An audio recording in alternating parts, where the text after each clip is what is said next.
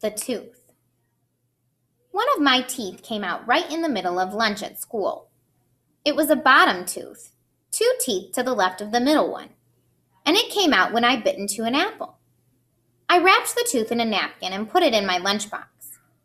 During math, I went to the nurse, Mrs. Fasinelli, to show her my tooth and look at her wall chart of an eyeball. On the bus ride home, I showed the tooth to Carol Ann. "How much do you get for a tooth?" she asked. 50 cents, I said. "How much do you get?" "I get 75, she said, and grinned kind of a bragging grin. I hate it when she does that. "No fair. How come you get so much more than me?" "Do you floss?" Carol Ann asked. "Sometimes. Well, only the day before I go to get my teeth cleaned." "Do you leave a thank you note under your pillow?" "I didn't know you're supposed to." "How come nobody ever tells me this stuff?" "Okay, I'm going to help you out," Carol Ann said. "I'm going to tell you a list of rules I made up. Number 1, soak your tooth in Polident false teeth cleaner for 1 hour until the dried up blood comes out of the hole in the middle of the tooth. "I don't have any Polident," I said. "I'll give you some of my grandfather's." Carol Ann's grandfather lives with them.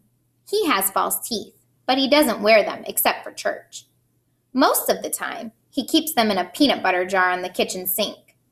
I couldn't eat peanut butter for a week after I first saw Mr. Devlin's teeth soaking in that jar.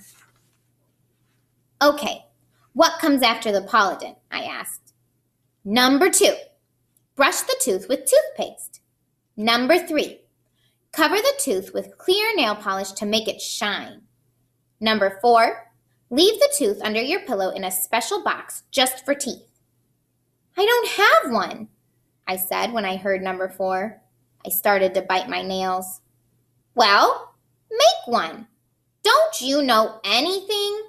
Carol Ann sighed and went on listing the rules. "Number 5, and this is very important. Leave a thank you note under your pillow." I asked Carol Ann if she would write down what she says in her thank you notes. She sighed again and said, "Oh, all right." I watched over her shoulder as she pulled a sheet of filler paper out of her backpack and wrote, "Dear Tooth Fairy, thank you for paying me for my tooth. I will not buy candy with the money. I floss every day. From Carol Ann. P.S. My sister Margot does not floss every day, even if she says she does." I stopped at Carol Ann's house on the way home from the bus stop. She gave me a plastic sandwich bag of Polident. At supper, I passed my tooth around the table so everyone could see it. "It looks just like a little pearl," my mother said. "It looks strong and healthy because you drink lots of milk," my father said.